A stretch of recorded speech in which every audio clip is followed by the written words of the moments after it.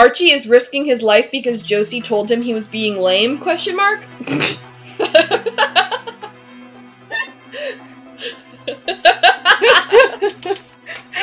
Basically, yeah.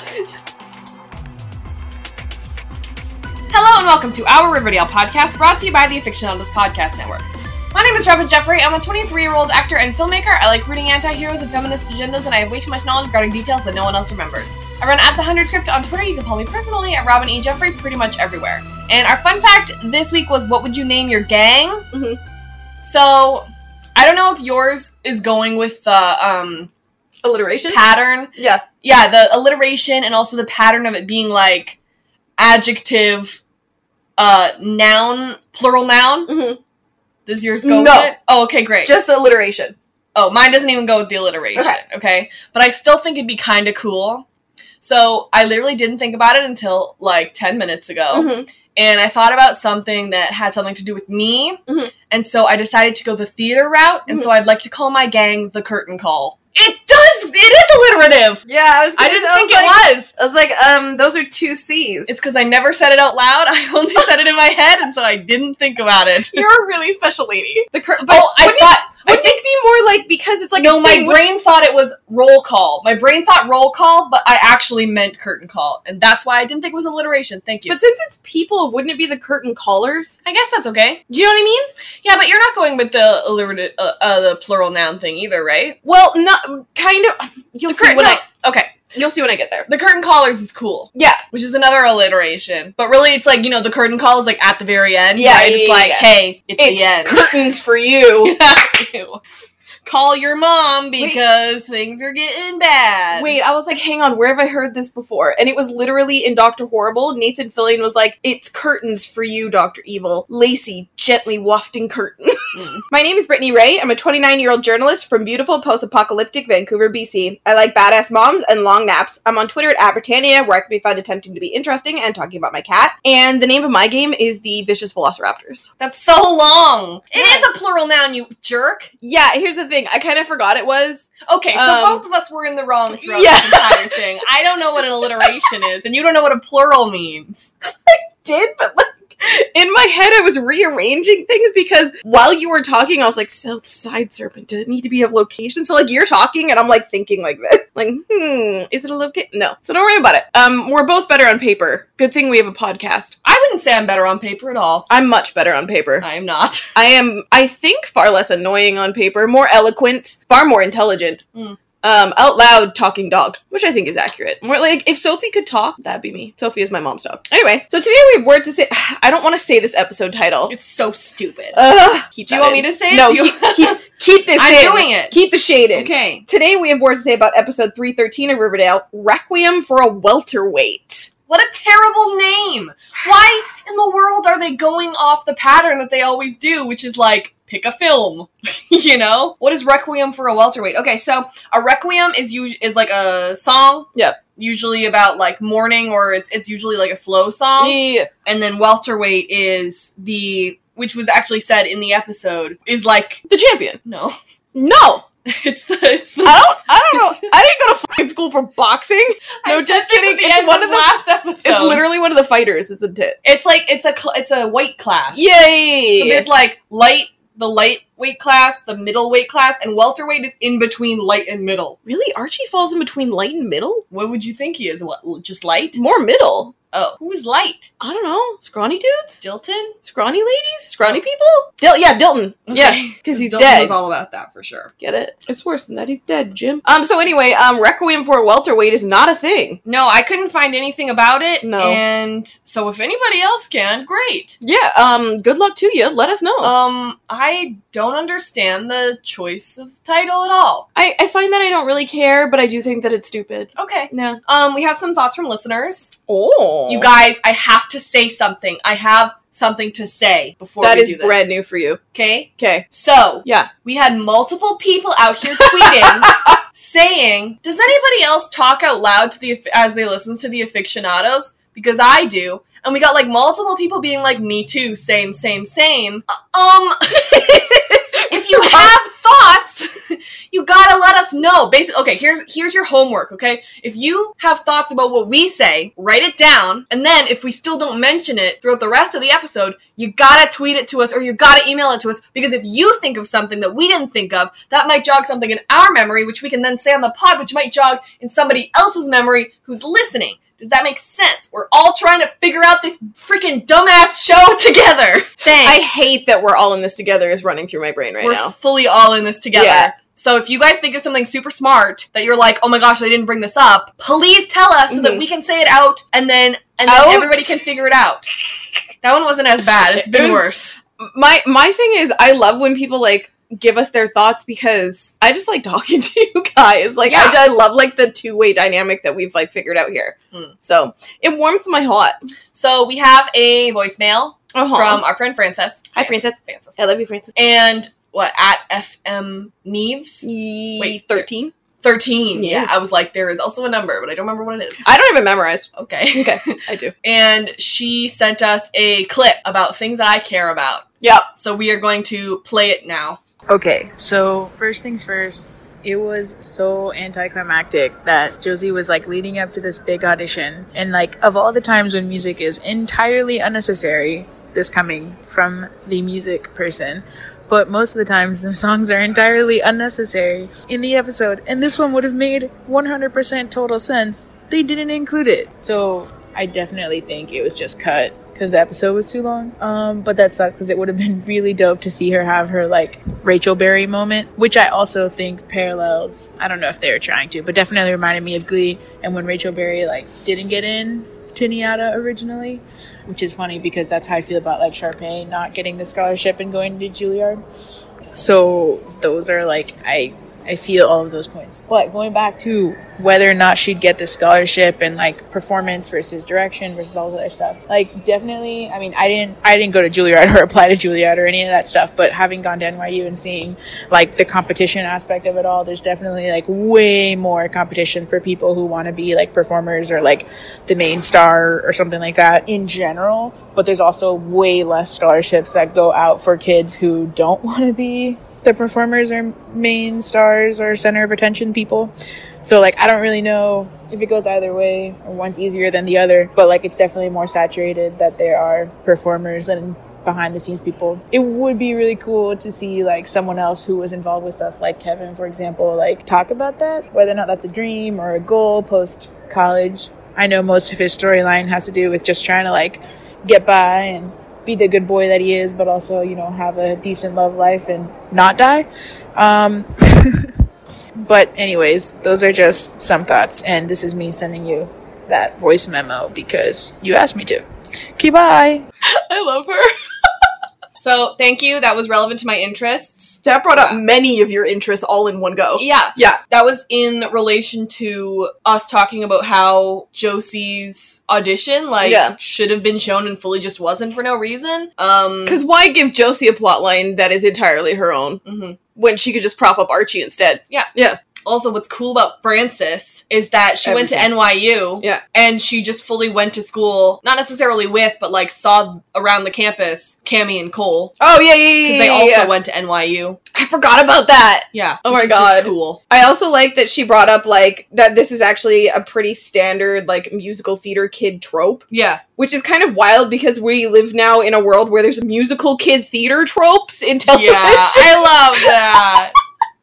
But, I hate that I kind of understood the Sharpay thing because that was, like, one of the first questions that I asked after you made me watch High School Musical 3 is, like, why wasn't Sharpay? Yeah, like, what happened to Sharpay? Why wasn't she, like, more successful? She was the one with the most drive. Yeah. So, #justice for Sharpay. But I love these thoughts, and, like, I'm kind of sad that, like, we're never gonna really see what happens to Josie's, like, career on Riverdale, because I guess whenever she goes over to Katie Keene is where that'll pick up. Yeah. But she deserved to go to Juilliard. Agree. If anyone was going to, it was her. Yeah. And not, like, freaking, I don't know, Troy Bolton. She has such a good resume, too. She was literally in a band. She, you know, like, also her dad is, like, a famous musician too? Like, could he not do anything? It's almost like they had to come up with a way for her not to get in, but there was no way she wasn't gonna get in, so they were just like, yeah, she didn't get in. And then that was the end of it. That was the end of the whole plot. So she's like, okay, I guess I'll just sing at this dry bar then. I don't understand why Sharpay, like, didn't get farther. I know she had her own movie and stuff, but in the High School Musical... I didn't even watch her movie. Yeah, like, in the High School Musical universe, she deserved more.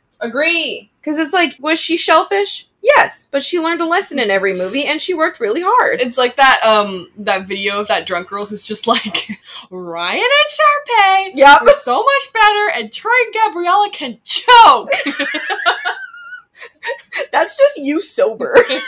Brittany, Robin, toot or boot? boot. I didn't really have any reason to toot this episode, No. and therefore I must boot it. Yeah, I didn't have a reason to toot it, and also I didn't have a good time watching it, so. I can't really say that I, like, disliked it enough to be, like, hard boot, but, like, Yeah. there was nothing really to like. Yeah. And honest. I didn't like it enough to even give it, like, a newt. Right. Yeah, you know? Yeah. And it's also, like, now that we know how good and how intriguing the show can be, especially with, like, you know, basically all the Parentdale episodes. Yeah. I'm like, there's no reason for whatever this was to occur. So, Brittany, Robin. we are going to be changing up our template a little bit. Our style. Our style. Would Mhm. would you explain that? Yes, so we found that on our Stranger Things pod, instead of doing, like, intensive recaps for each part of the episode, we just do summaries at the beginning, and then we kind of just have free talk. So we're gonna try doing that here and, like, see what you guys think, where we sum up, like, still individual parts, like, individual storylines, but it's gonna be less comprehensive, and it's gonna give us more room to, like, get discussions going. Yeah, and there's gonna be a little bit more, just room. Probably won't take as long, because, like, most of you, know what happened, so, yeah. Yeah, so we'll still be covering all the story beats and stuff, it's just, that's gonna be shorter, so that we can, like, theorize and talk more about, like, what's going on, roast Archie, etc., etc. So let us know if you're, like, super mega opposed. Mhm. And then we'll go from there. Or even just, like, you know what? If you say, you know what? I'm not really feeling this. We'll be like, okay. We'll see. I mean, if enough people are like, actually, can you go back? We'll be like, all right. Yeah. This just takes a lot less time for us. But, you know? Yeah, who's to say? Who's to say? Also, we don't know what's going to happen because we've never done this with Riverdale before, so who knows how this discussion's going to go. Right. All right, so Brittany did Varchi, I did Bughead. We're going to be going you, me. Yeah. So who are you going to begin with? Let's do Ronnie first. Okay. Just because that plotline was just puzzling. Sure. And I'd like to, you know how much I love ragging on Archie, so let's save that for Sure. a little bit later, you know? Okay, so here's the Ronnie storyline. Hiram suspects Ronnie double-crossed him, which isn't, like, entirely untrue. Also, the Toledo Serpents are a thing. Okay. Gladys wants Ronnie to spy on Hiram for her, and Ronnie agrees because she'd rather have Gladys run the drug trade than have her family be involved anymore. She confronts Hiram and tells him that she knows he was in the drug trade, but she thinks he should get out of it and focus on his prison. Sure, that'll bring in just, like, so much money. Hiram's like, nah, I'm gonna get myself some ghoulies and use them to control the drug trade, lol. And Ronnie's like, okay, cool, and tells Gladys his whole plan to nab the ghoulies. Hiram is onto Hermione's confusing plan with the governor and invites Gladys over, which makes Ronnie mad because Gladys swore that she'd stay away from the lodges. She threatens to tell Jughead about Gladys and her drugs, and Gladys points out that she should be more worried about her violent dad and her poor mom, which... okay, neat. Ronnie crashes Gladys and Hiram's dinner. So here's the deal. Hiram's gonna run the prison. Gladys will arrange for FP to stock the prison with bodies. And Hermione won't be a problem, which is, like, really concerning. He said she's not gonna be a problem one way or the other. And I was like, what does that mean? Okay. Hiram confronts Hermione and tries to expose her about the governor again. I don't know. But then Ronnie finally fesses up to destroying the drugs, and she only owes Hiram $75,000. Yeah. And Hermione's like, okay. And then Ronnie's like, okay, I'm good with that. And I was like, Yeah, I've got questions. I've got questions. I don't know. Also, at this point, like, both of your parents are, like, mega violent, so, like, cool. Yeah, why is she still living at home? Like, didn't she leave and then she was poisoned, so she came back, but shouldn't she leave again? And also, she doesn't want to be involved in any of her parents' stuff, but she seems really involved in all of her parents' stuff. Once again, no one was at school, except Betty, Oh my God. Betty, like, went to Kevin in the student lounge. Oh, wait, no, her and Jughead, like, had a little chat before class, but, like, once again, that's all we saw in the school this episode. Well, they went to a Serpents meeting there, but it wasn't a Serpents meeting. Right. Because it's their secret club. Right. Swords and Serpents. There you go. Right. Which is, I'm sure, unrelated to Griffins and Gargoyles. Well, it came up before Griffins and Yeah, of course. I love how when Swords and Serpents showed up, we were like, oh, I get it. Yeah, it's about Dungeons and Dragons. And they were like, also Griffins and Gargoyles. I was like, so what's the truth? It's like, oh, I get it. So it's also Dungeons and Dragons. Okay.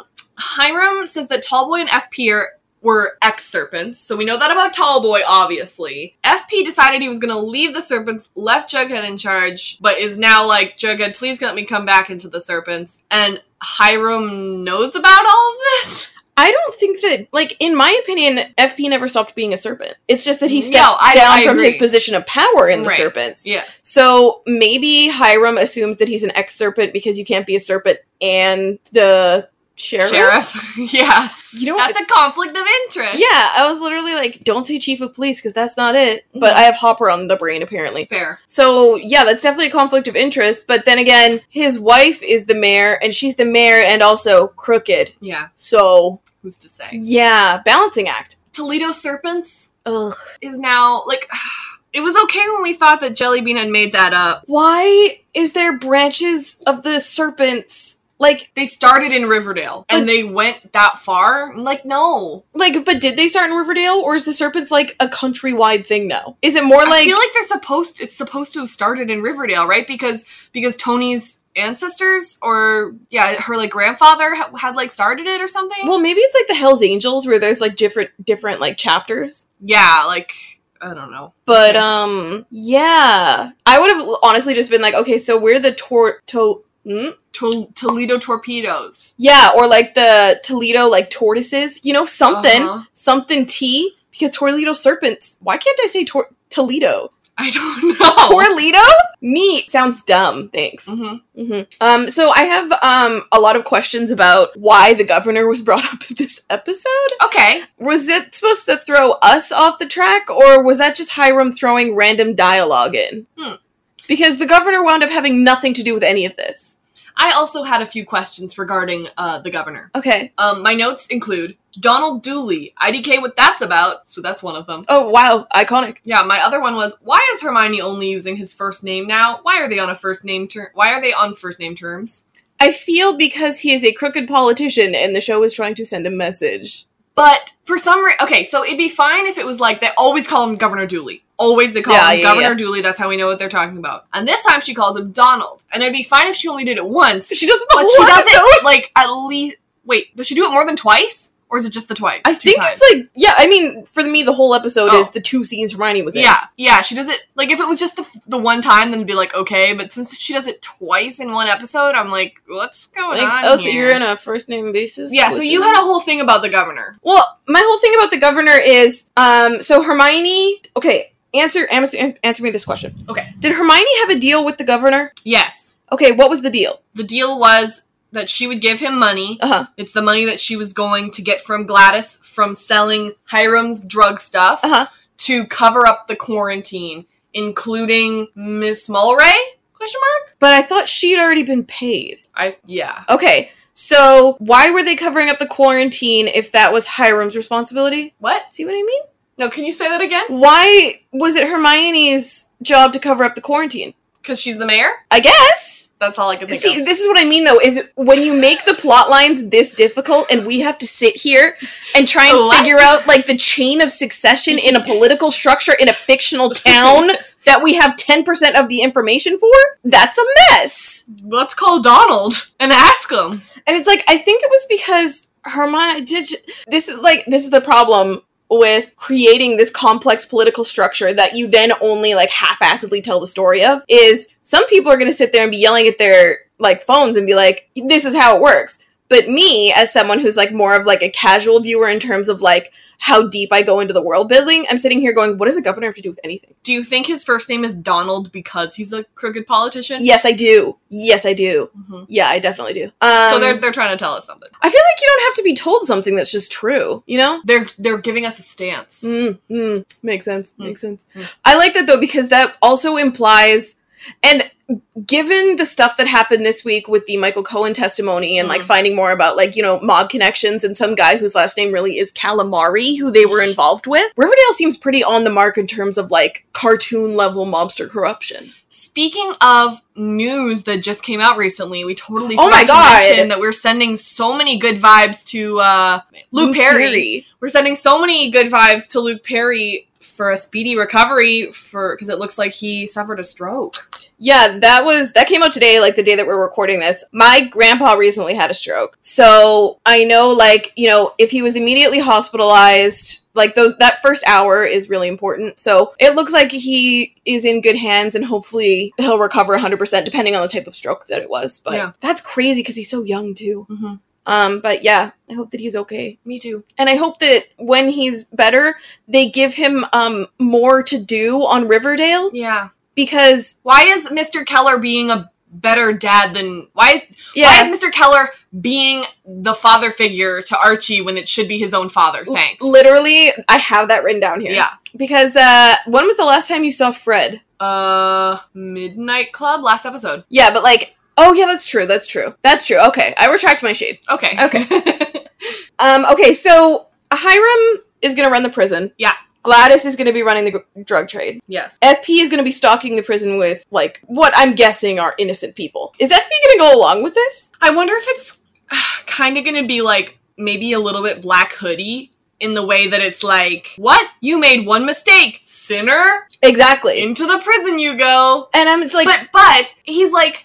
That's the problem, is that FP has been like, yes, I promised these people that... Immunity into the thing. And Gladys is like, yeah, no problem. Of course my husband can arrest people for you. But also, at the same time, Gladys is like, these are our people now. So it's like, you want your own people to be arrested, but Gladys doesn't know about the immunity thing, I don't think. So it's confusing. Exactly. And the person who's in the middle who should know what's going on is Gladys, but she's not. We have no idea what's happening. My whole thing is, I have, like, a question of whether or not the show is going to do sort of... Because you know how the show kind of clunkily mirrors real life sometimes? And I thought maybe they would take on, like, police corruption. And be like, oh, okay, like, you know, a lot of innocent people who have, you know, committed minor, like, infractions are imprisoned because... the criminal justice system needs what it basically amounts to free labor in the prisons. Mm-hmm. So I was wondering if they were going to kind of take on that topic, but I think they're probably going to do it in a really clumsy way that they usually do. So it's going to be messy, I think. Yeah. Cool. Neat. So this also kind of goes into Jughead's storyline too, but Hiram says Penny is MIA. Yes. And then later in Jughead's storyline, Gladys says she took care of Penny. So that still doesn't tell us she's dead or not. If she's dead. I maintain no body, no death. Yeah. And also, Vern, who I definitely have thoughts on later, says after they lost Penny and they lost Malachi. Where'd Malachi go? Where did Malachi go? Is this Did another... we just miss that? No. Oh, okay, There's no way. There's no way. Because I was just on Malachi's Wikipedia page on the Riverdale Wiki, and it didn't... And the last time we saw him was 301. Oh, and right, when they went to go get hot dog back? Yeah. And so he's like, when we lost Malachi. And he said it the way, like, we know that Penny was gone, like, and that's something we're supposed to know. Yes. But the way that he said, and after we also lost Malachi, made it seem like that was another thing that we were supposed to know about, but we literally haven't seen Malachi, and no one's even really hardly brought him up. I think the implication might have been that Malachi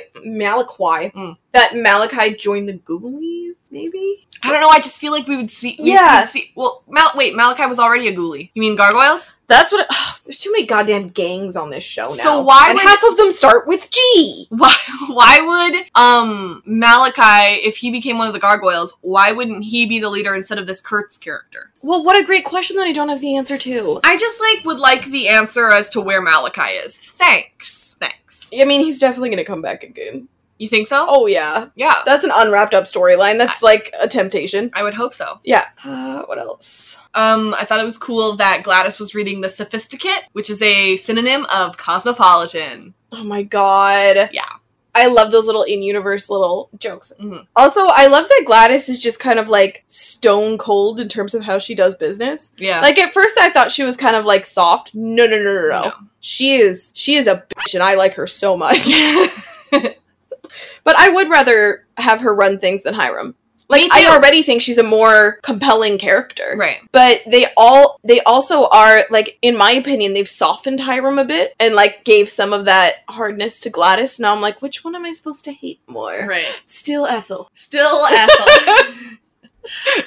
This isn't actually relevant to this episode hardly at all, but like when you have like a big bonfire that like Veronica did with Reggie, you need permission from the mayor. Oh boy. Or like from the government at least. So I'm like, so not only she broke the Parks and Recreation law. She broke the Parks and Recreation law. And she went against her mom and dad. Whoa. Okay, so my question along that same drug line is, how did those drugs only cost $75,000? Yes, that's my next question. Was $75K the amount she owed to Gladys, ? Does she now owe $75K to both Gladys and Hiram? She did not seem to be super worried about the Hiram part. Right, she didn't seem to be super worried. And it makes me question how much money the lodges actually have. Yeah, that should be chump change for Hiram. Yeah, because they paid off Fred's hospital bill, which was, $125,000 on their American Excess card. Their black American Excess card. 100? I thought it was 82. It could have been. So it's some number that was some number that was close to what the drugs were worth. Yeah. So if they only had $75,000 worth of drugs, how are they supporting the lifestyle that they live? How do you avoid Glamour-J eggs? Like, does Hiram have other businesses that we just don't know about? Up in Montreal. He must be really in the maple business. Must be. Yeah. In the underground vault that Canada keeps its maple syrup in. Yeah. None of that was a joke. We really do that. Yeah, $75,000 just makes me wonder, you know? Like, can Veronica owe me $75,000? What are you gonna do with $75,000? I'm gonna put it in the bank. Because that's like... I'm gonna use it for rent. The weird thing about being an adult is realizing that when you live in a city, $75,000 gets you nothing in terms of, like, being able to buy property. Anything. No. Yeah. You're like, great, I have my rent taken care of for, like, a couple years, maybe? Yeah. And that's about it. Yeah, that's it. That's all. That's me too. Yeah. Okay. Well, I'm gonna do Jughead now just because those two storylines kind of go together. Yeah. Cool. So here is my thoughts, my summary on Jughead's storyline. All right. Okay. Jughead wakes up to a full family. FP sleeps on the couch. Jellybean drinks coffee. He learns from SPF that all of the girl serpents are defecting to the Pretty Poisons. He says he'll make it right. He asks Tony to come back, but he won't make her queen, so she refuses. Tony tells Cheryl about it at archery practice, and Cheryl decides to make them beat up SPF for no reason. Gladys wants to take over the Ghoulies. Tony's pissed because Cheryl is taking over her gang. Jughead asks FP if he can promise the Ghoulies immunity from the law, and FP says yes for some dumb reason. Jug tracks down the last Ghoulie, Vern, who tells him the new leader is some guy named Kurtz. He goes to the drug den and finds Kurtz, and they have a chat. Brian is sounding a whole lot like Ethel. Gladys brings the gargoyles to her own home and says they're working together now. Oh boy. It's not even her home. Right. That's FP's home. Yeah, just tell everyone where I live, Jughead says. No problem. Oh my god. Okay. So many questions. Yeah. First of all, I actually don't know where to start. Okay. Oh yeah. Yeah, so many questions. The Pretty Poisons defecting. What's up with the weird, like necessary gendering of everything? There's so much gendering this season, and I have no idea what the deal is. They're like, oh, well, all the girls are defecting. And I'm like, first of all, yes, I would do that. Yeah. But second of all, why are you doing that? Yeah. Like, is it that the serpents are for boys now? Which is not what the serpents were supposed to be about at all. No, and the Pretty Poisons weren't supposed to be like... I guess it was like a safe haven in a community of women, which I support. Yeah. I would join that. Am I the only one who can't take everyone referring to them as a Pretty Poison serious? No, it's a bad name. We Pretty Poisons, and I'm like... Rather be called the... Vicious Velociraptors? Vicious. I couldn't remember if you used vicious or vivacious. I was gonna say vivacious, but it unnecessarily gives sort of a... sexual... Yes! Yeah. And then it was like vibrant velociraptors, and I was like, no. But we are vibrant. Yeah. But we are vicious. We're vicious and we're vibrant. Okay. Great. Yeah. So one of the other things I wanted to bring up just pretty immediately is that Gladys and FP are not sleeping in the same bed. Yay. But it is clear in this episode by everyone continuing to call her Mrs. Jones, and I believe FP is referred to as your husband. Yeah. That they are not actually, like, officially separated. Yeah, they're not, like, legally divorced. Which costs money, so I guess I get it. Like, do you think they were like, we just don't have enough money to get officially divorced, but we are separated, actually go move away, please? No, I think it was like, we're not getting divorced because we're not ready to get divorced. Okay. And now it's been so long that it's just like, hey, whatever. The thing that, like, makes me curious is they keep, like, setting up more and more relationships, like, with FP, and I'm like, what's going on with FP and Alice? Yeah. Like, are they still together? Yeah. Like, it's been how many episodes now? I'm like, is Gladys aware that he's with Alice? Is FP aware that Alice drowned? I have questions about Alice's relationship status in her storyline. Yeah. Yeah. Yeah, okay. Tony is using the word legacy now in the same way that Cheryl was. So yeah, that's just that tracks. So what are your thoughts on the weird, Shoni tension that seems to be going on here? I was actually talking to our friend Joanna about this on Twitter today, and I really appreciate it. You like it? Not necessarily what it's about, but I do appreciate that they're having them fight. Yeah. That they're letting them have nuance. Like, I'm a little bit, I have to say that I was a little bit worried because this does happen on other shows in which they'll be like, anyway, let's do other things with other characters. The gays are happy over there, right? Oh, yeah, right? good point. Hello, all the gay viewers, you appreciate the gays are happy? Yes? Mm-hmm. Okay, well, we'll let the gays continue to be happy over here while we explore other things. Exactly. I'm appreciating them letting the gays have, just like last episode, lots of Shoni, lots of Koos. Mm-hmm, mm-hmm. Wow. They're letting them exist like normal people exist rather than... they have complexity. Yeah, exactly. Yeah. That's what I like about it. And, like, I hadn't thought about it like that, and so that actually makes me feel better. Because I was getting a little irritated that their relationship dynamic seems to be Cheryl takes and does whatever she wants, and then Tony has to deal with the fallout. Right. But it seems like in this episode, Tony stepped up and was like, I am the queen here. Mm-hmm. And, like, just because you started this doesn't mean that it's yours. Mm-hmm. But it did make me kind of like, I was like, yeah. Peace stop. I thought it was so gross that she was like, fine, maybe I will. What if Jughead was like, yeah, you can be the queen? And then she was like, all right, well, come on, Poisons, we're going back. Like, okay, yes. That would be hilarious. They're like, so you're going back to the Serpents? She's like, yeah, we all are. I'm the queen now, so... So that's really all I want. What do we do with our jackets? Keep them? I don't know. We'll just scribble on the back. We'll cross it out. Yeah. We got some whiteout somewhere. Yeah, Cheryl paid for them anyway, but who cares? Yeah, whatever. But I thought it was so gross. Like, that made me cringe when she was like, make me the queen. And Jughead was like, I can't because of Betty. Oh my god. I'm like, Tony is a legacy in the frickin' Serpents. Betty doesn't even do anything. She did a serpent dance once, and then sometimes she, like...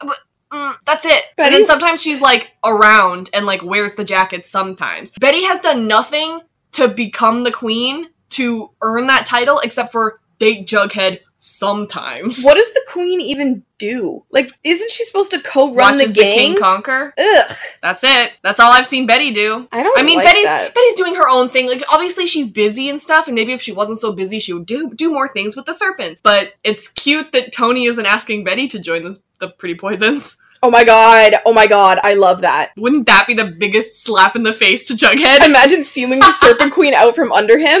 Yeah. Oh my god. She's like, well, like, Cheryl and I are the queens of this one, but you can be the princess. If you want. And Betty's like, okay. It's a demotion, but I'll take it. I want Ronnie to join the Pretty Poisons next. Yes! It's just like when Ronnie joined the Pussycats in season 1, we were like, yes! Oh man, remember the Pussycats? Yeah. Remember how that was a thing? Yeah. Where'd they go? Battle okay? It's interesting that Jughead fully sees through it and knows that it's Cheryl's. Like, knows the gang is Cheryl's and not Tony's. It makes me so sad. Like, let Tony have a little bit of agency. Because Cheryl just bowls over her, and that is, like, one of the parts of their relationship that I do not like. Yeah. Is Cheryl, like, doesn't take Tony into consideration, because she's an inherently, like, selfish person. Yeah. And that's true, and she's that's fine. She's trying. She's trying really hard, but she's gonna fall back on, like, her... learned behavior. Exactly. Yeah. Cheryl calls Tony something in French. It means honey or sweetheart. Well, that's soft. Okay. I want to talk about the Sweet Pea and Fangs thing now. Oh boy. Oh boy. Hey, y'all just, grab a snack, settle in, because Robin's about to monologue. Okay, so, first of all, the first thing we do is when they walk out of Pops, they're flipping a coin for nothing. I maintain that they were just flipping a coin for fun. They were like, hey, do you want to play heads or tails? And one of them's like, for what? And they're like, no, just for fun. Like, okay. They're just dummies. They can't do anything. Okay. Well, they're pretty good at killing people at this point.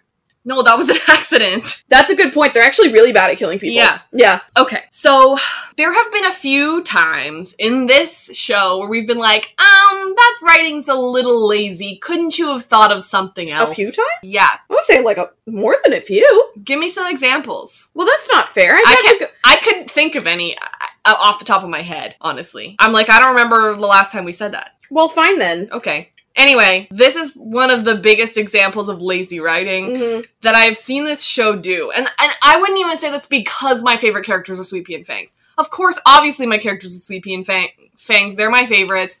And of course, so I am going to defend them, defend their honor. But you also are completely, like, just to, like, give you credit, you are also very aware that they are tertiary characters at best, and that your attachment to them is based on, like, you know, like, headcanon stuff that you can fill in, like, stuff that, like, you get to witness and then build on in your head. And that's the best part. Yeah. It's so fun. And that's how you interact with the show, whereas, like, for someone like me, I like the parental characters. I like the parental characters too. Yeah, but you like your brand is tiny characters. You like side characters. Anti-heroes. Yes. So they're literally side characters who are brooding anti-heroes. Exactly. So basically, y'all knew this was gonna happen when they first showed up. So. But, like, having said that, I think you're completely valid in this interpretation that you're about to say. So, here's the thing. Do Sweet Pea and Fangs have super big fleshed out characters? No. But there are pieces of their characters that we have been given. And what we're given in this episode goes completely against what we have been given in previous episodes about them. For example, literally last episode, Sweet Pea was like, Josie, I respect you and I respect your boundaries. I want to be your boyfriend, but if you don't want to be my boyfriend, then that's okay. We just have, what, did I mess up?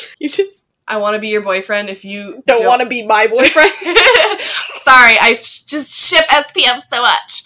But, like, he's like, if you don't want to be in a relationship with me, that's okay. I need to keep my distance, though, because I am a fleshed out person who knows what I want. We love characters with boundaries.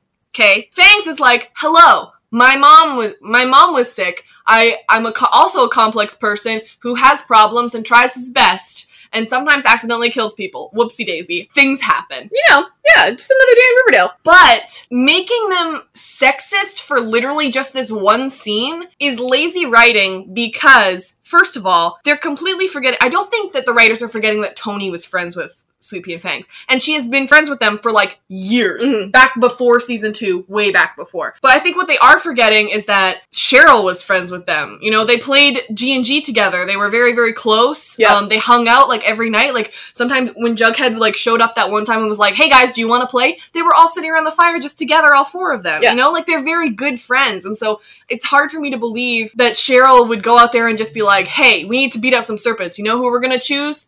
Our literal friends. Yeah. Like, that's so stupid. And also, unless that was meant to be a power move, being like, we will even, like, frack up our friends. But that's messed up. That doesn't inspire loyalty. Exactly. And Sweet Pea and Fangs have literally seen Cheryl use archery and, like, hit a freaking pop can on top of Jughead's head. Yeah. They really respected Jughead in that moment, but you know who else deserved respect in that moment that I think that they totally respected? Cheryl! Holy crap! Do you know how much she can do? So the fact that they're like, hey, what, women can do things? As if, when it could have just as easily made the exact same conflict. The exact same conflict. If they had said, wow, Cheryl, you kind of suck. Maybe you deserved to be kicked out, just like Jughead did kick you out. So because you're not being loyal and you were a bad friend and a bad person. Yeah.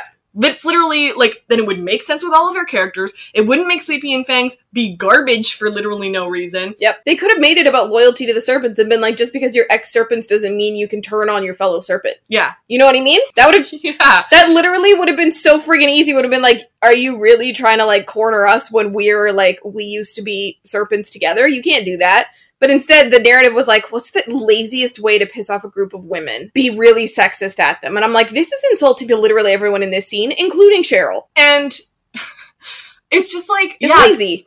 It's literally just like an easy thing that they could do. And it's like, it's because they want us to think that Cheryl is in the right. Yeah. You know, they're just like, if we make Sweet Pea and Fangs jerks, then they'll be on Cheryl's side. Mm-hmm. I'm still not on Cheryl's side. Yep. I'm on Tony's side, maybe. Definitely Sweet Pea and Fangs' side, even though they did that for no reason.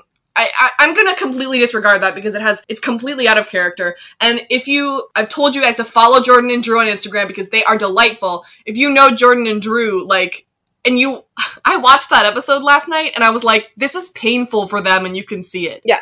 They're both, like, raging feminists and they would never, like, ugh. My whole thing is, like, I think in general, sexism is lazy writing and it's bad writing. Yeah. If you have to resort to sexism in order to get to the root of a conflict, then you've already lost. Yeah. Because elevated writing shouldn't require such base prejudices. Yeah. Right? So it's like, if you're gonna write this complex relationship between gang members, considering the Serpents already had, like, kind of weird issues around women, and the show kind of has a lot of gendered stuff in the first place, to just very, like, put at the baseline, be like, yeah, girls can't have a gang, and I'm like, are you kidding me? Yeah. Like, this show is often dumb, and it's often stupid, but it's not always ignorant. Yeah. And that was just ignorant.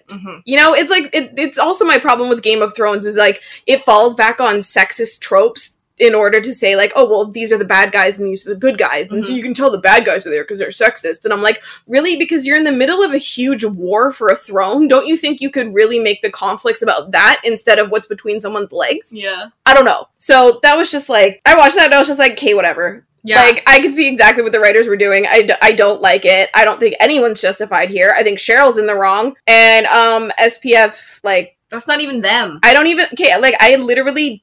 And you know this, like, I don't really care that much about, like, SP and Fangs, Sweet Pea and Fangs, in terms of, like, being really emotionally invested in their characters, and I was like, this is stupid. Yeah, that's not who they are. Yeah. Another weird thing is that Cheryl goes, ladies, introduce yourselves. I'm like, Sweet Pea literally said at the beginning of this episode that half of your gang is their gang. Yeah. They don't have to introduce themselves. Sweet Pea and Fangs know that half of your gang are badass ladies because they have been in the same gang as them for a really long time. But introduce yourselves just meant beat the crap out of them. No, I know, but like... Oh, you just didn't like the line. No, why would you say that when they already know them?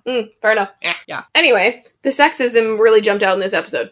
Cheryl says that it's, after Tony kind of yells at her, she says it's as clear as San Junipero sparkling water. So, of course, we're bringing up San Junipero again, which fully exists in this... Yeah, canon. Yeah. Because that's where Joaquin went. Can you tell everyone what San Junipero is? I actually made you rewind the episode because we were sitting and we were talking for some reason during the scene, and I heard the tail end of the word Junipero, and I was like, did they just say San Junipero? You have to go back! Because gay radar is San Junipero. Okay, but is that not how I sound? I'm such a shrieky person. No, you didn't scream. I know, but, like, in my head, I was screaming. Okay. San Junipero is from Black Mirror, and it's basically, like, their happiest and best episode, about two women who fall in love in basically what amounts to... Paradise. Paradise, which is more of, like, a digital afterlife. Yeah. And the digital afterlife is San Junipero. So it's always, like a little, like, gay clue. It's like, oh, okay. That's here. Yeah, when Joaquin went to San Junipero and everyone was like, is he okay? And then he came back, and then he wasn't okay. No. Yeah. But she says that it's as clear as sparkling water, and I'm like, if it's sparkling water, doesn't that mean it's not totally clear because of all the bubbles? Shut up. I don't like that logic. That is good logic. I was like, why would you say sparkling? It's like, oh yeah, good. Totally. So Vern. I was like, what the heck is the deal with Vern? Tell me about Vern. So I googled Vern, Riverdale, just to see if, I don't know, anything would come up. I don't know. And guess what? Something did. Oh my god, what was it? Well, in 206, which is the Drag Race episode. You said Drag Race, and I immediately, like, took me out because we have Drag Race to watch tonight. Hi everyone, season 1 of Drag Race has started, so if you're not watching that, go watch that! Go watch it. The first Canadian queen is on this season. We are rooting for her. Thanks. Brooklyn Heights, be good. Please be good. Represent our country. Yeah. Just in general, actually. That's it. That's all I got for you. So, Vern is Reggie's Jingle Jangle guy from season 2, episode 6, in which Betty and Veronica try to buy Jingle Jangle, and then they follow the guy to Malachi in like, the little den thing, yeah? Oh, wasn't he weirdly sexist? He called them bitches, right? Malachi did. Oh, yeah, Malachi was like, these are your bitches? Yeah. Right? And then she said, excuse your misogynistic pardon. There you go. Great. Either way, that was Vern, and I went back and looked at the episode, and he's wearing the exact same jacket, so you know it's him. And I literally, that jacket came on screen and I was like, that's fashion. Yeah. I was like, the look of this guy, I'm like, this is fashion. Mm-hmm. I loved it. So he gives them to, or basically he's like, Jughead, here's where you need to go. He wants us to go see a dude named Kurtz. What the heck kind of name is that? Kurtz. Kurtz. I assume that's his last name. Yeah, I've heard that before. So his name probably starts with K. Yeah. Because that's how alliterations work in this What do you think universe. his name is?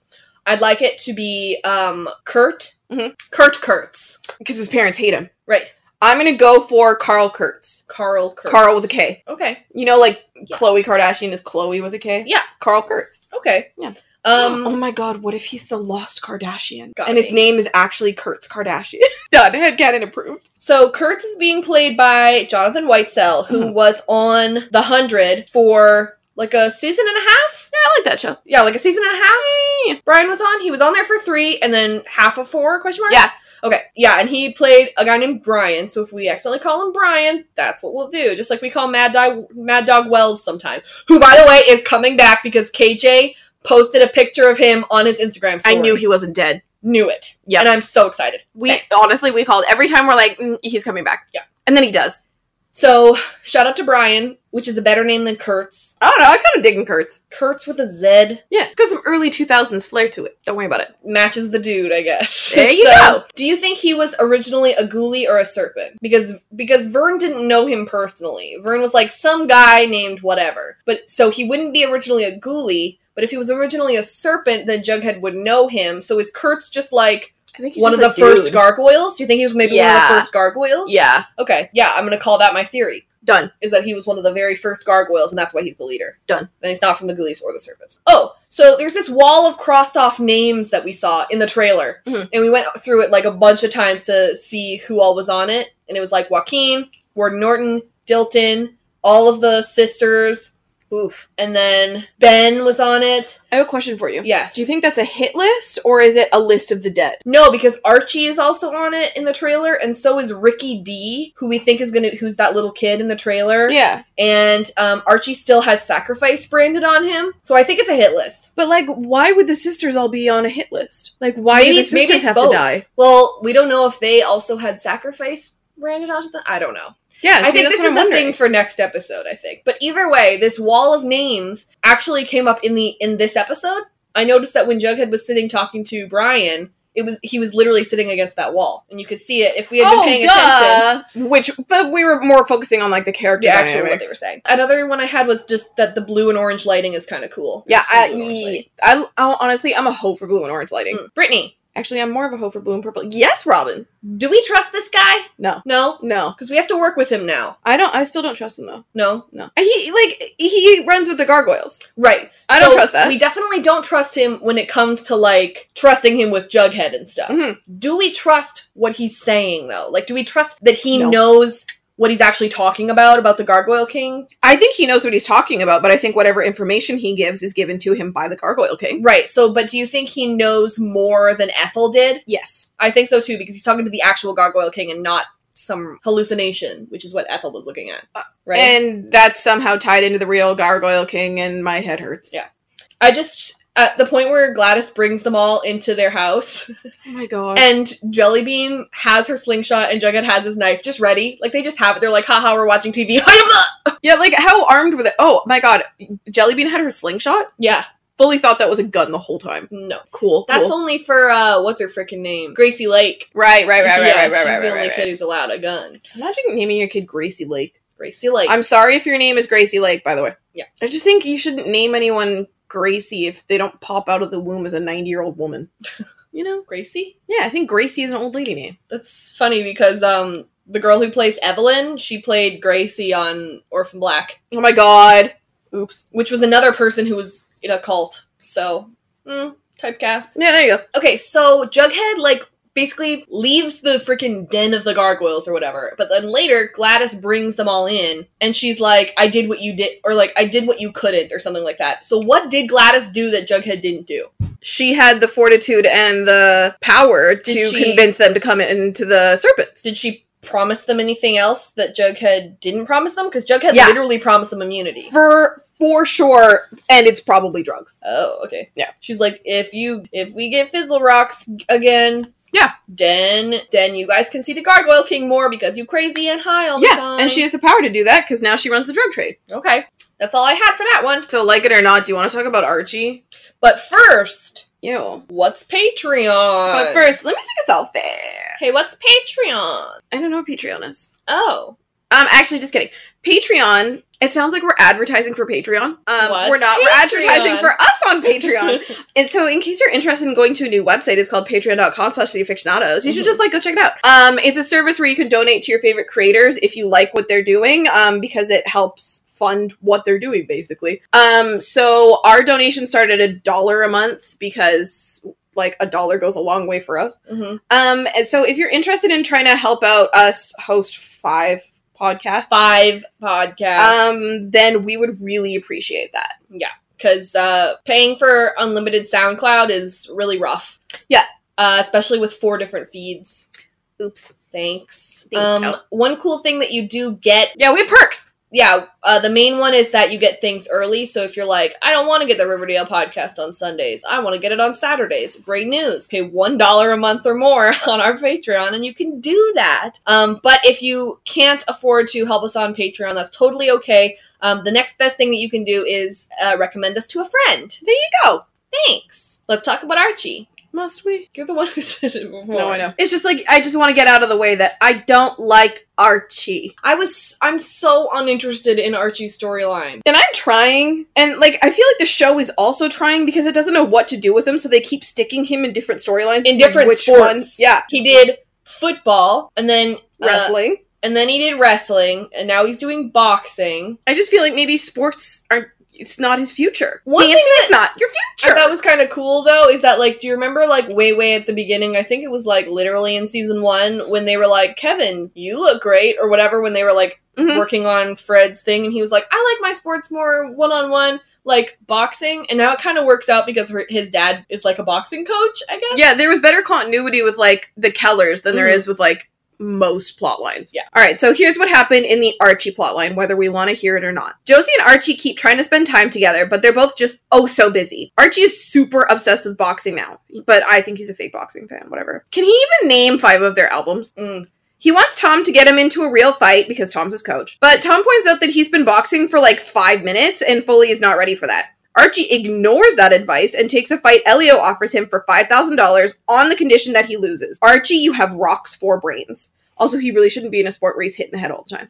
Yeah. Tom is not impressed. Josie is at first until Archie tells her that he has to throw the fight. She tells him that he's better than that because, of course, Josie's biggest purpose is to counsel Archie. Chief called and said this ain't it. Archie tries to bail on Elio, but Elio's like, nah, and if you try and win, we'll destroy you. Gee, Archie, how could this have been avoided, I wonder? Archie goes back to Tom and tells the dad and gets the dad help he needs, but doesn't deserve. Archie tells Elio the deal is off and that he's gonna fight to win because Tom trained him so well in the day in between these two events. Josie sings while Archie basically just survives the fight and doesn't die, which is more than he could have expected, to be honest. Josie's proud of him, so they kiss and stuff. And that's the whole plot. Yeah. Josie says that she's meeting with the college advisor, so I'm just proud of her for not giving up, even though she didn't get into Juilliard. Yep. Yeah. Good for her. Mm-hmm. She's valid. Where do you think she's gonna go? Somewhere in New York, I suspect. When Troy didn't get into Juilliard, he went to the University of California? Well, this isn't the High School Musical universe. Oh. No matter how much it may actually appear that it is. Thank you for sneezing right in the middle of that, Kobe. My cat is here, and he is sneezing while I talk. But where is Katie Keene at? New York. So probably NYU then? Yeah. That's gonna be cool for Frances! She has the same alma mater as Josie. I'm making sure that Troy actually did go to the University of California. Yeah, because that's what's important here. Yeah! It's called Berkeley, though. It says University of California, Berkeley. Oh, yeah. Doink. I think for Archie that it must be nice to wear gloves while he's hitting people. Yeah. Just protects those knuckles. He spent a lot of time not wearing gloves. And also, how are Archie's hands not broken after punching ice? I will never get over that. Thanks. I will never get over that, and now he knows that there is something that you can do and wear to protect your hands when punching ice. Yeah. Wild. Or starting weird gangs where dudes are shirtless. It's shirtless, but then wear gloves.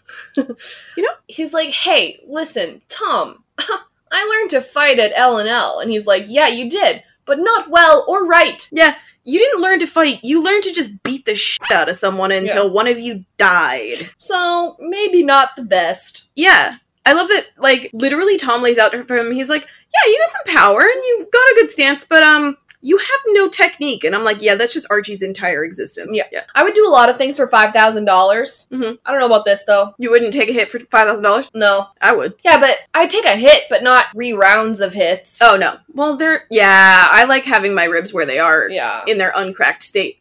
So I thought that the boxing was just supposed to be, like, an outlet for him. Yeah. You know, something to work with. And now he's trying to turn it into a career? Yeah, I thought that was weird. Because even Josie was like, are there boxing scholarships? And he was like, no.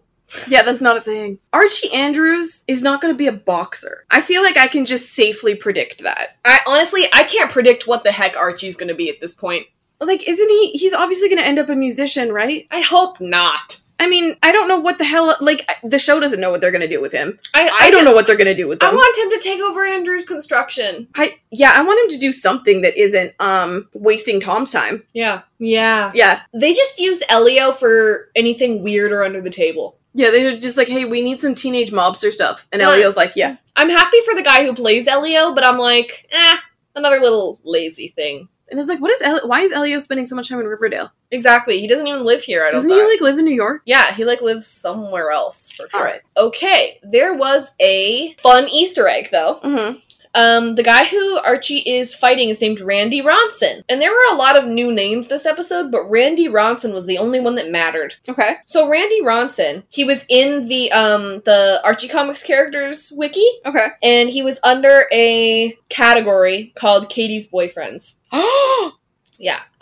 Which is gonna be about Katie Keene. Katie has had many recurring boyfriends over the years, including K.O. Kelly, a boxer, and Randy Van Ronson, K.O.'s rich rival. So that's how they're going to start folding Josie in there. I love that. Yeah. So that is the first time we've gotten something from Katie Keene. I feel like maybe not, actually. I feel like this brings me upsetness.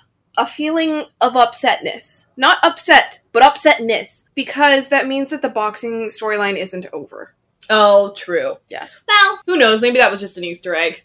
Yeah. My next note was just, Tom is a good coach, and Archie just sucks. Yeah. Tom is the dad that Archie doesn't deserve, and doesn't even need because he has his own good dad. Archie doesn't even deserve his own good dad. Yeah. Oh, my next note was just, pick a sport, Archie. He's trying stuff out. I guess so. Just different contact sports. Archie is risking his life because Josie told him he was being lame, ?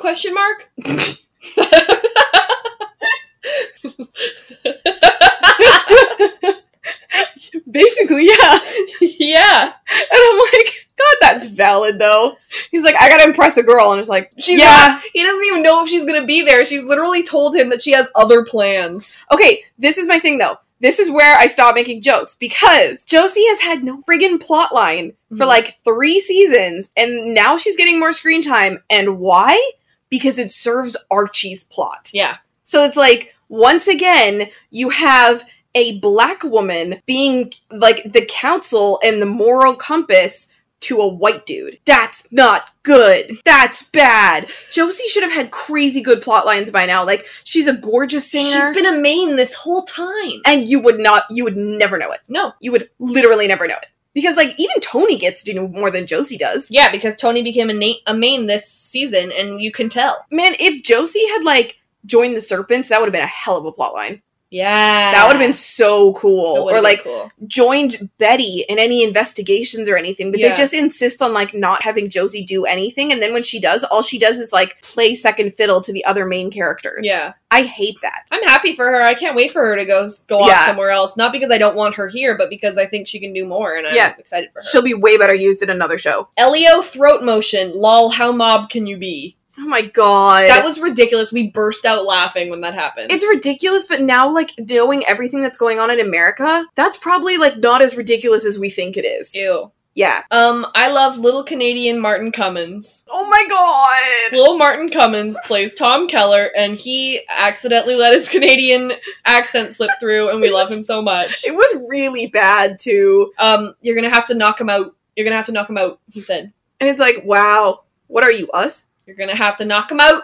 If you want to win this fight, you're gonna have to knock him out. You gotta go for the KO. And it's like, ooh, buddy. And I went and checked. Certainly is Canadian. Certainly is Canadian. Yeah, I checked. The judges' names are Williams, Anderson, and Patterson. Cool. Doesn't mean anything to me. No, Thanks. doesn't mean anything to me either. Cool. But I like bringing those things up because if somebody else realizes what it means, then they can tell us. I'm literally sitting here going, I wonder if their names like are an anagram for anything. No, it's just the word paw. Okay. Yeah. Or WAP. I got to WAP first, and then I was like, no, paw. Honestly happy for Josie for getting a makeout scene. Yeah. Because, once again, Josie's a main, and I'm pretty sure everybody has had a makeout scene / sex scene except for her. Yeah. You know, like we said last episode and many episodes before, she had a weird thing with Reggie, then Chuck, then Sweet Pea, but none of them are ever the main characters enough to warrant us seeing their weird teenage libidos. Yeah, I'm torn between okay, Josie finally gets screen time because she's sleeping with the main dude. Gross. And yeah. Good for her. And then also, but she's 16. There's a lot all wrapped up in this, you know? I mean, 17? It's been 16 or 17. Yeah. It's been inferred / implied that she's already done a bunch of this with Sweet Pea multiple times, but now it's with Archie. That's all I had for Archie. Yeah, I don't have anything else either. Cool. Hey, Brittany, have you heard of any cool Riverdale cons that are happening in Vancouver? Yeah, I totally have. It's so weird that you asked me that. Oh, wow. Tell me more. There's this con, and it's called Sweet River Con. Okay. I don't know if you've heard of it. Probably not, though, because you asked me. Yeah. Okay. Yeah. This bit's going really well. Yeah. It's by Unity Events Canada. They did a little con called Unity Days for 3 years. I love Unity Days. I know. I thought you enjoyed that. It's weird that you haven't heard about it because you went to Unity Days. Womp. Yeah, that's really awkward for you. Oh well. Anyway, it is in November, and our lineup so far of guests that we know are there: Camila, Machen, Skeet, and Vanessa. Yeah. And there's more to come. There will be. It's gonna be good. I'm very excited. It's gonna be really good. I'm really excited about it. Yeah. So if you're up for coming to Vancouver in November, it's actually quite pleasant. November's here are not too bad. They're lovely, actually. Then you should come to Sweet River Con. Duh. Yeah, and if you're interested in doing meet and greets, the meet and greets on there are way cooler than meet and greets in other cons. Yeah. You know, because sometimes it's meet and greets hi, nice to meet ya, take a picture, bye, you know. But the meet and greets that Unity Events has done with UD3, yeah, and with this one, it's really cool because you get to eat a meal with them, and so you have although there are many of you around there, you still all get to have a chat, right? You had a meet and greet this year. Yeah, I did a meet and greet in Unity Days with Paige Turco, and you basically there's only I think something 9 spots, and it's basically a round table discussion for about half an hour to 45 minutes.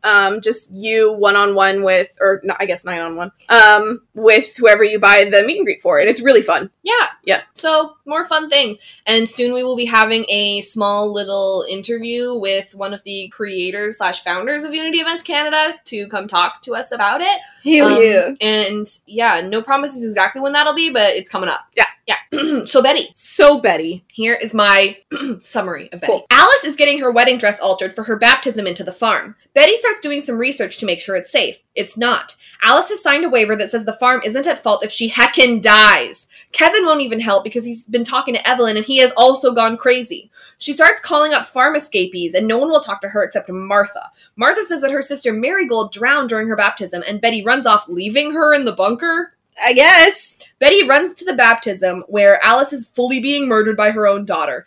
Betty saves her, though. Alice somehow still thinks it was a good idea. She says she's going to sell their house so they can all be together. It's BS. Weird that the cult is full of women who seem to be just giving up all of their property and money to serve at the pleasure of one man. It's realistic for cults, though. Oh, for sure. I brought up Nixium again, talking to an escapee. Mm-hmm. That podcast that we have been talking about from the CBC was mainly, about one escapee. Yeah. Coming forward and telling her story, so makes sense. Yep. Betty says that she hasn't seen any pictures of Edgar Evernever, and I'm like, it's because you're not looking up Chad Michael Murray, but also he's too handsome for pictures. Chad Michael Murray's handsome, but he also cheated on his girlfriend. Yeah. Anyway, yeah, she clearly isn't Googling right. Yeah. But also, Chad Michael Murray is way too young to have a grown-ass daughter. Well, she's a teenager. Still, though. Who's her mom? Yeah, where's Evelyn's mom? Ew, is Alice supposed to be Evelyn's new mom? See, that's my new theory. Ew. I have thoughts on this. Tell me them. Oh, okay, one sec. Yes. Why does Alice say her family and then also Evelyn and Edgar? So at the very end of the thing, she's just like, Yeah. we'll all be together. Me, you, Polly, Ugh. the twins, Edgar, Evelyn, all of us. And I'm like, why are they included in this? Is she being groomed to be his new wife or some crap? Alice, aren't you dating FP? Alice, you have a child with FP. What is going on? If he's not dead, which we don't think he is. I don't think he's dead. That's another one I had. Who all has gone through this baptism? Why is Alice special? Yeah, that's my question, because they were like, oh, well, the baptism's kind of dangerous. And I'm like, well, yeah, because you drown. Yeah. A lot of people don't come back from being drowned. Like, it makes sense, you'd think that, Evelyn has gone through this, but maybe it's like, you're my daughter, you're already holy, or whatever, so you don't have to do it. But it's like, okay, so why didn't Polly fully die when she got her baptism? Unless she hasn't gotten one because Alice is special because she's being groomed to be his new wife. I think it's that. I think so too. I think it was, what was her name? Martha? Martha, and Marigold's the one that died. I think Mary was being groomed the same way. Yeah. And so, I'm really creeped out, and I don't like any of this. Yeah. And, the weird, bridal stuff going on and stuff, I'm like, okay. Right. Chill out. This is just the Riverdale version of the Chilling Adventures of Sabrina. Yeah, now that I'm thinking about it, and I didn't look for this specifically because I literally just came up with it right now, but Alice is the only one who's in, a wedding dress. Mm-hmm. Everyone else is just wearing white. Yeah. So, And Edgar didn't even bother to show up to this? What a jerk. I was like, isn't this your own wedding? What if Betty was like, I can't find any pictures of him? She ran into the baptism and she was like, oh, hey! You're like, oh, you're right here! Are you Chad Michael Murray? That's so weird. I loved you on One Tree Hill. Yeah. The dress is ugly. I'm glad they fixed it. I like that there's no explanation for why it was fixed. Yeah, she just said she needed it to be altered. Yeah. Probably because she was like, because it's ugly now. Yeah. Polly is dressed like a mom, so it makes sense that she's a mom. Remember that time that Polly decided that her mom was going to be baptized, so she drowned her mom? I have no sympathy for Polly. Yeah. I have no love for Polly. Where are the twins? I don't have anything nice to say. Where are the twins? What? Yeah, where are those? They bring up the twin. I guess having babies on set must be a nightmare, though. Oh, fully. But, every time we see Polly, her kids, I'm like, who's babysitting your kids? Do you just leave them at the farm? They're still babies. It's not like they're, toddlers or, kids who are, running around whatever and can do whatever they want. I have a horrible theory for you. Did they actually fall in the fire? Is that what your theory is? No! Someone took her kids and actually gave them to Hilda and Zelda. Oh. And that's who has the twins. Okay. And that's where Hilda and Zelda's twins came from on Chilling Adventures of Sabrina. Gotcha. Yeah, I got it figured out. Okay. 23-hour fitness. What is the 1 hour that is not open? Yeah. Which hour do you think it is? I don't have any stake in this game. It makes sense, it's that's the hour where they clean and stuff. Yeah, sure. And reset everything. Mm-hmm. I just want to know which hour it is. Well, I heard that it was 3 a.m. 3 to 4? Yeah, because that's the witching hour, Makes sense. Yeah, they're like, we can't be open this hour. It's haunted. Okay. Betty says her blood is on your hands, Polly, if she dies. And Polly is literally the one who holds her under the water. So, cool. What a neat thing that you did, Polly. That's so neat and fun and good and fresh. Betty talks about Google, so Google is normal in this world. I'm so unhappy that they didn't come up with a Google alternative, and I'm more unhappy that it wasn't a Yahoo pun. I wonder if they've accidentally used Google before, and that's why they have to continue to use Google. Probably. But I'm like, what if it was Boogle or something? Boogle? Hey, you could Foogle that. Boogle it. Google it. Google it. Groogle it. Groogle it! That just sounds like Google, but it's Gru from Despicable Me. Oh. Cool. Voogle, Toogle it. Why don't you Toogle it? Roogle it. I like that. This is why I wanted Yahoo instead. Why don't you look it up on Yahoo? Wahoo. You wouldn't even need to change it, because Yahoo sounds stupid anyway. When she's calling up the people, Martha says that she doesn't want to talk on the phone because they might be listening. Who? So not only is the farm a cult, but now also they tap phones? Yeah, they're very technologically advanced. Or is this just something she's scared of? Because she said this was 6 years ago. I think it creates a lot of paranoia in a person. Yeah, and it's been 6 years and she's still scared. Yeah. It makes me really sad. She was really brave to come out and talk to Betty. Yeah. And, climb into a weird bunker with this teenage girl. who could murder her. Yeah, that was really brave. Murder has happened in that bunker. Oh, yeah. It has occurred. She didn't consent to be down there at the same time that... I guess the dead body's not there anymore. So. No, and Betty didn't even know that Tallboy was there. Yeah, there's been a Jughead's dead not body. Being very honest. Like, a couple different teenage couples have banged down there. Yeah, including Betty. And that bunker also belongs to a dead kid. I bet it smells so bad. Well, that's what all the candles are for. They're scented. Yeah. Yeah. There's, like, no ventilation. Well, I guess the hatch is open. Yes. Oh my god, imagine if they're like, okay, so we need to get a bunch of candles, but they're all scented candles and they're all different scents. Ew, gross. Wouldn't that be hell on earth? Ew. She says that the farm had places like the bunker. Cool, why? Don't know. Apocalypse reasons. Cool. She says it's been 6 years. Was it still Edgar 6 years ago? Yes. Is a question that I had. Yes. The farm also uses the word ascension, so that brings in all the other storylines. That makes me very nervous. Yeah. I think Edgar is the Gargoyle King. Okay. I think that's been my theory for a while, hasn't it? Yeah, remember when you thought Charles was the Gargoyle King? That was a dope theory. That was a dope theory. Good for me. Our current theories are Hiram, Penelope, Edgar, and Dark Horse Charles. Yeah. Yeah. She drove to Riverdale for you, and now you're leaving her in the bunker. Yeah. That's messed up. If I was her, I'd be like, well, now I'm terrified. Now I have to freaking walk through the forest. Be like, thanks so much. Thanks so much. Yeah. Alice is using her maiden name again. Thank Great, 'cause God. Hal sucks. Yep. They're at the sisters, obviously, because they just purchased that land and the building. Mm-hmm. And I don't think that this is going to be correct at all. But this is just a thing to say. Maybe this isn't a reality check for Alice, but is it for Polly? I would love if that was true. Me too. I don't think it will because Polly sucks. But it could be because when Betty's like, oh my god, Polly, she's literally not breathing, there's like a close-up on Polly being like, oh, whoopsie. It's almost like Polly didn't think if you held someone underwater while they were struggling that they wouldn't drown. When... Was anyone ever going to revive Alice? Like, is there like a timer at some point that you take her out? Like, is she, like, it didn't seem like anyone was timing, saying, like, oh, well, you have to spend exactly this amount of time inside, or, yeah, like... She just drowned her. Yeah, like, how do you know when you're supposed to take them out? Like, when... Like, that's attempted murder, just for the record. Who can speak on behalf of this baptism working? Like, she's like, they say that when you have the baptism, this happens, and you see the light, and blah, blah, blah. It's like, who says that? It seems like everybody has died doing their baptism, so... They didn't have any, like, equipment around to, like, revive her. It was literally like, Betty was like, hi, she's dead, let's do some CPR. She's maybe the only one who's ever survived, which makes me think that Edgar's gonna be like, nice, finally! Yeah, and she only survived because someone was like, hey, what if she wasn't dead? What if we tried to save her? God, I hope Chad Michael Murray is creepy. Oh, he's gonna be creepy. He could be creepy, or he could just be like, hey, I'm super charming, what's up? And that'll work just as well. But I hope that happens. I hope he's super, super charming, but in a really undertoned, creepy way. And I think Chad Michael Murray can pull it off, and I'm really freaking excited.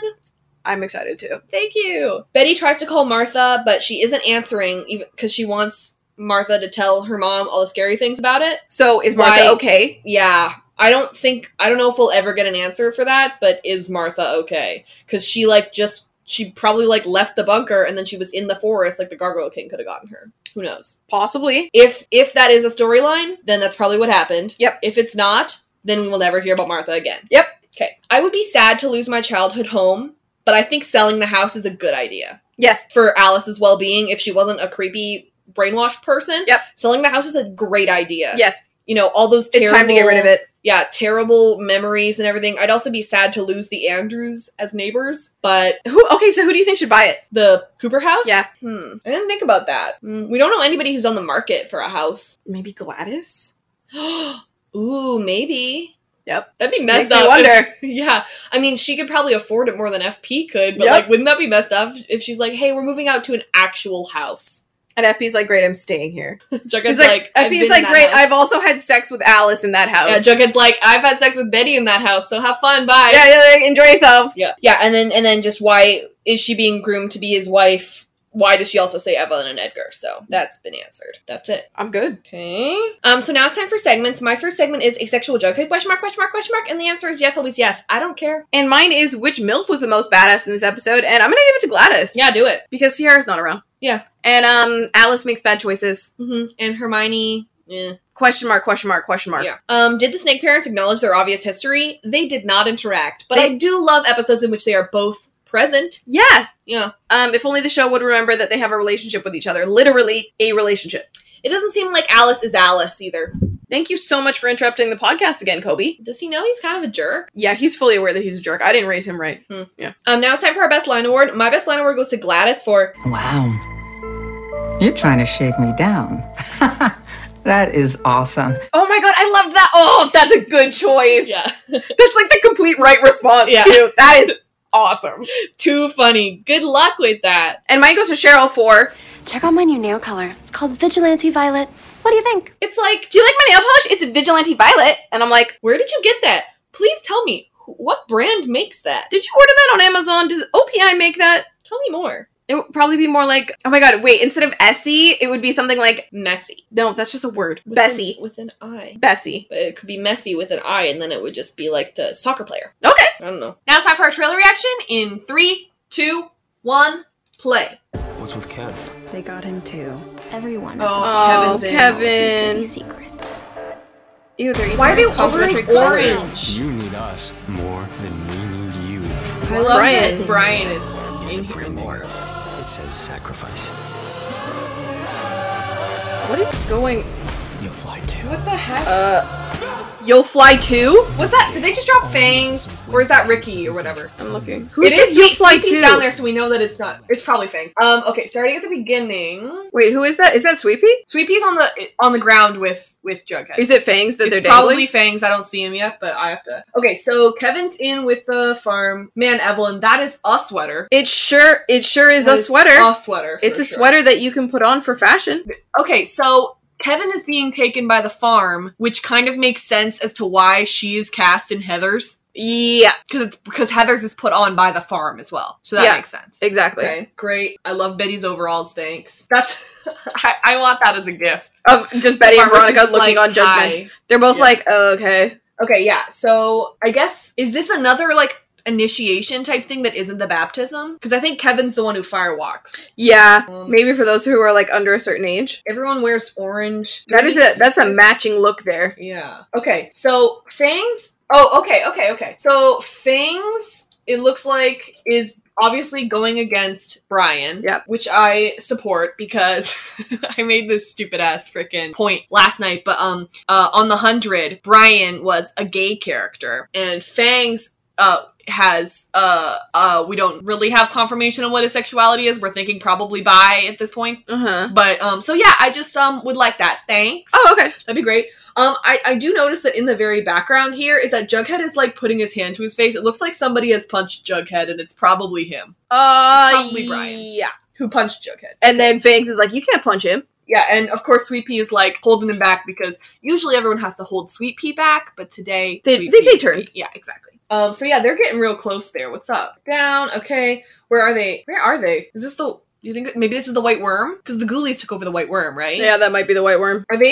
Is Brian in the Bunker? Yeah. Or is this like the gargoyle den? No, I think that's the bunker. Okay. Also, last episode we were like, is that Chad Michael Murray? No, it was Brian. And how were we to know? Because we didn't know Brian was going to be It's here. true. I'm going to continue to call him Brian. Oh, okay. Thanks. Okay, in Le Bon Nuit. Jughead talking to Tony. So that storyline's not over. Yeah, what's going on there? I guess this kid that Archie's finding is living in the boxing gym? Yeah, I don't know what's going on And here. I assume this is who Ricky D is, who's on the list. Yeah. He's got a lighter, so that's cool for him. Okay. Is this Archie's garage? Looks like maybe Archie's garage.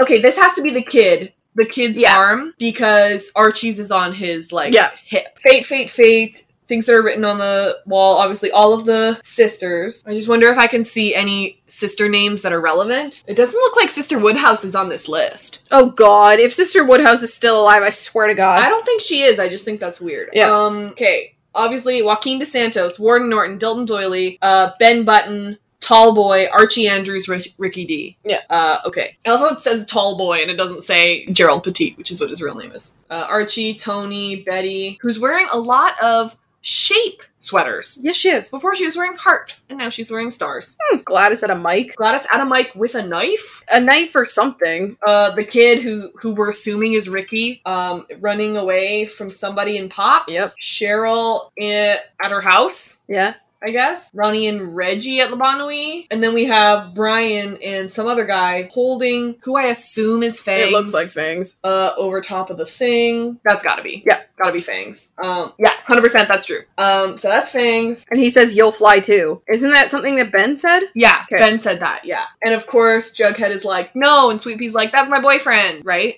Someone's gonna catch him, though. Yeah, 100% someone's gonna catch him. They're not gonna kill off Fangs. After they were like, Fangs is dead. No, he's not. Fangs is dead. No, he's not. Yeah. Fangs is out. No, he's not. You know, they're not gonna kill off Fangs. Exactly. Which I appreciate, because I like him. Yeah, they drop him. They'll catch him. Okay. That was a pretty good trailer. I love the trailers. Yeah. Sometimes alright. This is my favorite part of the podcast, is watching the trailer. Oh my god. Sometimes. Thank you so much for listening. Our music is Terminal by Good News Tunes. If you would leave us a review on iTunes, we would really appreciate that. We also have a survey that is just always open that you can fill out that will tell us about you, as well as what we're doing right, and also what you think we could improve on. Yeah, it's in the description. Yeah. If you're a fan of Chaos, we like to talk about that show too. It's on this feed. You've probably noticed it if you're subscribed. So yeah, you're in the right place already. If you're a fan of The 100, we like to talk about that show too.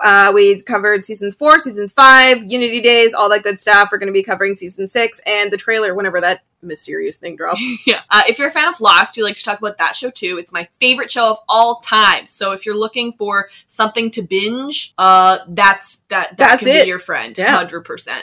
And we have guests over there. So if you're a fan of Lost, hit us up. We'd love to have you over there. We've talked about season 1 and we're in the middle of season 2. And if you're a fan of Stranger Things, we are talking about that show right now, actually. Yeah. We've been recording Stranger Things and we just started season 1. Yeah. But we're having a lot of fun. Yeah, and so season 1 should all be out before season 3 comes out. Yes. So you're going to want to go back there to be reminded of season 1 and to start getting hyped up for season 3. Come to Sweet River Con. We'd love to see you there in November here in Vancouver. And if you want to follow the Afictionados on social media, you can follow us on Twitter, Facebook, Tumblr, Instagram, Redbubble, YouTube, but mostly Twitter. Mostly Twitter. I do work hard on our Tumblr, though. Please follow us. Thanks. Yeah. Our Patreon is patreon.com/theafictionados. If you like what we do here, please consider donating because it's really expensive. Just look up how much SoundCloud Pro is and then times that by 4. That's how much we pay. Thanks. I like how you're like, but I'm not going to do that math. No, not right now. If you want to follow me on Twitter, it is at Britannia, BRITTANIA with an underscore at the end. And you can follow me personally at Robin E. Jeffrey. That's ROBYNEJFFREY pretty much everywhere. Join us next episode for 314, Fire Walk With Me. So Fire Walk With Me was a film that was in the Twin Peaks universe. 1992 psychological horror film. It's a prequel to Twin Peaks, and it involves around the investigation into the murder of Teresa Banks and the last 7 days in the life of Laura Palmer, who's like the one that dies in Twin Peaks, in a fictional Washington town of Twin Peaks. Yeah. So basically, they're just making a lot of Twin Peaks references. Yeah. Yeah. Which is great. Yeah. Yeah. Okay. Which is like, so this is the episode for Twin Peaks references, whereas a few episodes ago was the episode for Scream references. Exactly, yeah. Okay, great. It's either Machen or Skeet references, I guess. Yeah, I love that for them. I like it. Okay, love you, bye! Okay, love you, bye!